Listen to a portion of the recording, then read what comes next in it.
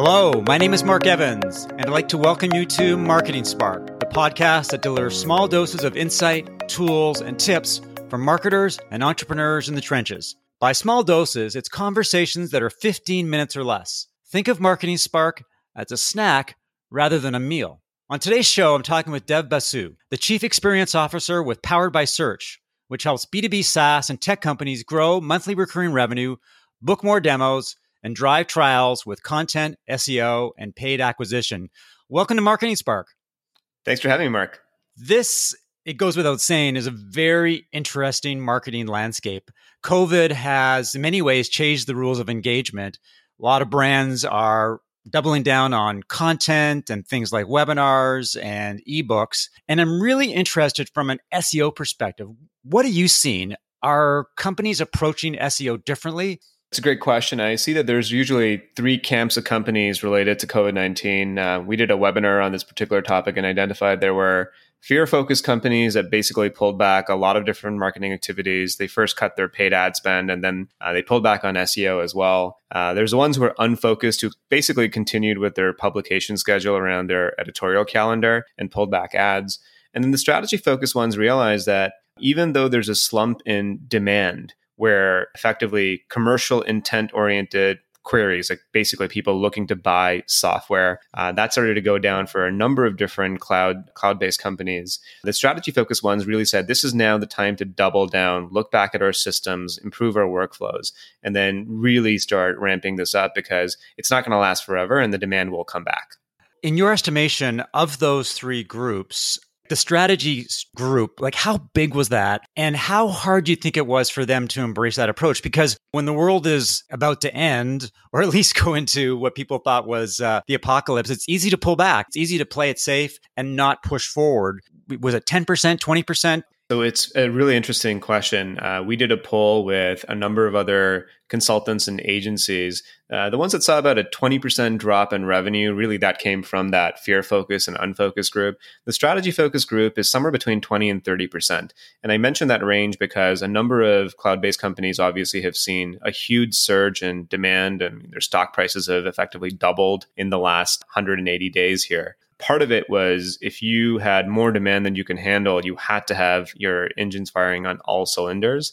And then there's the other group that basically had to wait and see where, especially in B2B SaaS, where deal cycles started getting a bit longer. That's where that lower end of the 20% basically comes from, where they said, hey, we need to continue investing in marketing initiatives and activities. And SEO is one of those long-term plays. It's not something that you really think of as a quarterly, turn it on and turn it off type of thing. They invested heavily in it. It's an interesting strategic approach because if you think it in terms of the long run and how you can establish a competitive advantage, pushing forward when a lot of companies are pushing back makes a lot of sense. The entrepreneurs that you've talked to, what's been their overall thinking in terms of how they approach marketing? Do they have a particular attitude? Do they have a particular strategic focus? What separated them from other companies that have pulled back? So the ones that really pulled back saw their playing field in the market as renting the market, which is usually what we think of from a paid perspective. Once you turn an ad off, it stops working for you. The ones that really believed in their product and the value that they bring to the market, even though they saw their audience, their market being scared just like they were, I think they had the courage really to put a flag in the ground and say, we're going to be here to help our audience through this thing. And that showed up in, just like you're saying, in webinars and ebooks and terms of content to help their customers through COVID-19. But at the same time, they said, look, longer term, a good 60% of our demand generation comes from organic search. So it would be foolish to turn this off. It's always been there for us. And one of the things that my clients and I often talk about is how their best performing content was actually content that they published a year or even 2 years ago. And so the efforts that they're investing in today are really going to pay off a year from today and become their best performing content to date then. Before we dive into the SEO world, one of the things I wanted to ask you is I spend a lot of time focused on brand positioning. Have you seen a discernible difference in the brands that fall into the strategic camp in terms of the strength of their brand positioning versus weaker brands? My take is that companies with compelling brand positioning, they'll do well because people are distracted, they're multitasking, they're doing more with less or the same. And so if you don't stand out from the crowd, if your positioning isn't bang on, then that's going to put you at a competitive disadvantage. You're 100% right about that. We did another webinar through COVID called the Messaging Pivot. And our core thesis is that all SaaS companies effectively sell three things. They're selling speed, certainty, and insight.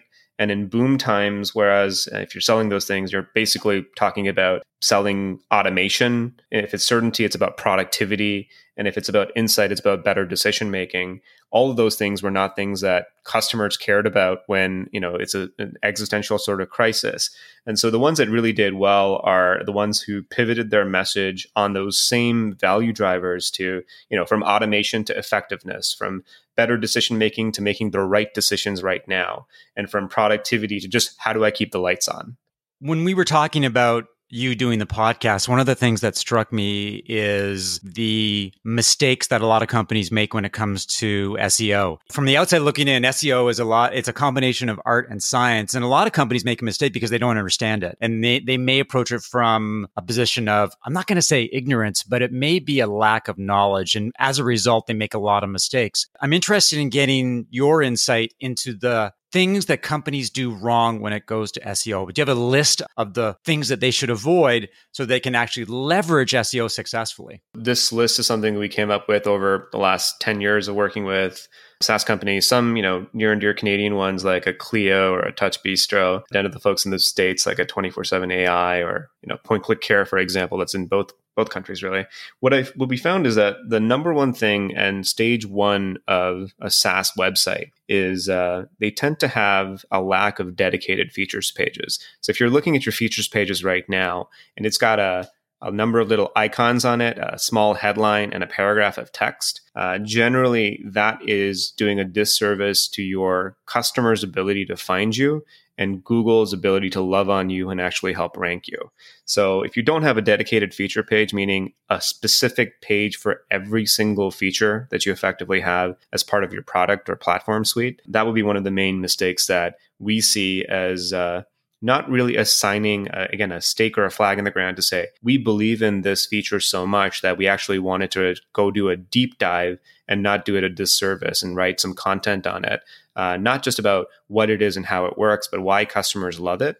And also why it's competitive compared to a peer group where, if you've seen somebody using CRM A and they now want to go to CRM B, having testimonials to actually showcase how much they love this feature is something that we've seen improve conversions. That's interesting because a lot of companies follow that feature formula. They have the page, they have the icons, a little bit of text, and they think that's enough information. What you're saying is the more information you can give them, the more social proof that you can demonstrate, the more effective it'll be from an SEO perspective and from a customer acquisition perspective. Yeah, and we came upon this insight actually from something quite old. So in the 50s, a high school teacher by the name of Bernice McCarthy came up with this specific teaching format called FORMAT with the number 4. It's 4MAT. And the idea was the brain needs to ingest information in 4 questions. Why, what, how, and now. Why am I here and what am I looking at? How does it actually work? And then what do you expect me to do next? If your feature page doesn't address those 4 questions that the brain subliminally kind of goes through, it won't end up converting at its highest potential. And generally speaking, with a headline and a paragraph, you can't answer all 4 of those questions in a succinct enough fashion. What other mistakes do SaaS and tech companies make when it comes to SEO? Yeah, so the other one that we really see is they end up having no comparison or alternative to pages. And it's almost a little bit like not acknowledging that this narrative of a potential customer comparing 2 different SaaS products is actually happening. And so what they do is they concede that ground to comparison websites like a GetApp, a G2, a Capterra. Really what we believe they should be doing is creating comparison and an alternative to pages on their own website with a honest breakdown of the types of customers that might be a good fit for them, as well as the types of customers that might be a good fit for their competitor. And this is not to do, it's not to cast shade on the competitor in any way, but really to attract higher LTV customers. If they buy for the right reasons, they'll stick around and love on that particular SaaS company longer. That's got to be a very challenging exercise because we've all seen the comparison tables that appear on some websites, and you've got a whole bunch of check marks for the company's product, and then the competition has check mark, and then it's XXX, and you look at it and you go, "Come on, that you can't be serious." I mean, that's not an honest comparison because it's slanted in one direction. If you're a company and you're going to do that and follow best practices, how do you make sure that you're being as honest or as unbiased as possible? And more important, that you're believable. People look at you and go, okay, this company is taking a different approach to this technique. Yeah, so 100% true, right? People have a very good bullshit radar around this. And I don't know if I'm allowed to say that on your podcast or not. What we do is we run jobs to be done interviews. And the best way of figuring this out is interviewing customers who have made a purchasing decision, who are what we would call an switcher, basically. So they've used something else in the past. You ask them why they used your platform instead, and you extract from the voice of the customer the main reasons that caused them to switch. The pricing table approach is generally lazy and not very true, as you mentioned. The other thing as well, from a positioning standpoint, is going back to that Seth Godin quote of people like us do things like this, really giving a nod to the competitor for what they built. And one of my favorite pages on this is Intercom versus Drift. And Drift built this page where they said, look, we are the platform built by marketers for marketers. If you're not a marketer, if you're in engineering, you're in, customer service or something like that, go use Intercom. They're amazing at what they do. But if you're a marketer, you're going to love using Drift. And that was just a way of being able to segment the audience, not based on the feature set, but based on what the company stood for. The other thing that I wanted to ask you about is the focus on content these days. And from my perspective, as someone who's focused on brand positioning and content marketing, I'm amazed by how much content is being pumped out. Some brands were already doing it. Content marketing was a key part of their strategic approach, but many brands who weren't using content marketing or doing it sporadically have all of a sudden decided to become publishers. What are some of the mistakes that SaaS brands are making when it comes to content, particularly when it comes to customer-focused content and, as important, content that's SEO friendly? I think that the right recipe is to do it as one and the same. And here's a litmus test. If you are not ready to read your own blog posts on your site, then why would you expect your customer to? And so to hammer that home, the decision by committee led approach of, hey, we should publish about this because a competitor talked about it, or I reckon that we saw a listicle post on BuzzFeed that might be appropriated to our B2B SaaS focus, isn't the best approach. That's a spray and pray approach where, frankly, I think that hope is not the best strategy. A better way of going about it is really a research-driven approach where you can segment your audience's keyword research data into what we would call a problem-unaware audience, a problem-aware audience, and a product-aware audience. And then look at the topics effectively that they're searching for, and then go and look at whether you've got a page for that addresses the questions and answers that they may have, and then prioritize that in your editorial calendar. If you did that, then another good litmus test we use, especially for companies that are just scaling up their content marketing, is looking at what are the top 10 questions that seem to continue popping up in your demos, or that your customer success team faces in a trial type of scenario. And do you have a blog post about that? If not, go do those first. That's going to be your 80-20. When it comes to content marketing, is there an ideal mix between content promotion and content creation? I would suggest that a lot of companies spend a lot of time creating content and very little time promoting it. What are your thoughts about that? I think it's probably like the mistake is 90% on production and 10% on promotion. But honestly, the times where we see the publish button being hit and nothing happening after other than moving on to the next piece of content, it's abysmal, really. So the right ratio is somewhere in the 60-40 range. So 60% of time being spent on research, editorial, publication, and then 40% being spent on distribution. That's a realistic number, although we'd love to flip it to 20% being on production, 80% being on promotion. That's just not a reality in a day-to-day type of scenario, not something we've observed. But if you can get to 60-40, publication versus distribution, that's a pretty nice golden ratio. Any thoughts about best practices when it comes to distribution, the channels you should use, the approaches you should take?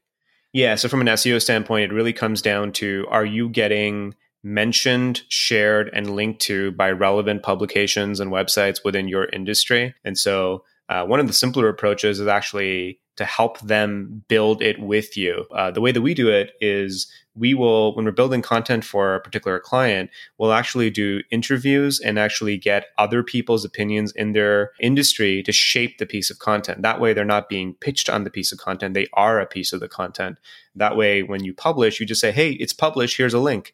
And because they were a part of it, they inherently want to share it on social channels and such and link to it as well. One final question. What is your favorite SEO tool and why? Probably hands down, it's ahrefs.com because it allows you to figure out where the content gaps are. And you pick 5 competitors and maybe 4 of the 5 are talking about a specific topic and there's a specific topic that they haven't dived deep enough into, or that they've published content on but have not promoted, haven't got any links to. So this is a really great way of being able to focus in on areas of opportunity that are low-hanging fruit. And this really, it takes that whole belief that SEO takes, forever, or it's an undeterminable period about how long it takes on its head, and says, here's the stuff that we can do in the next quarter or 2 quarters and actually get wins around. Well, this has been terrific insight, Dev. I really appreciate it. I think for anyone considering SEO, your advice is something that they should consider and really start to implement in terms of their sales and marketing strategy. So thanks for listening to another episode of Marketing Spark. If you enjoyed the conversation, please leave a review as well as subscribe via iTunes or your favorite podcast app. If you have questions, feedback, would like to suggest a guest, or you're looking for help with B2B marketing, send an email to mark@markevans.ca. Talk to you next time.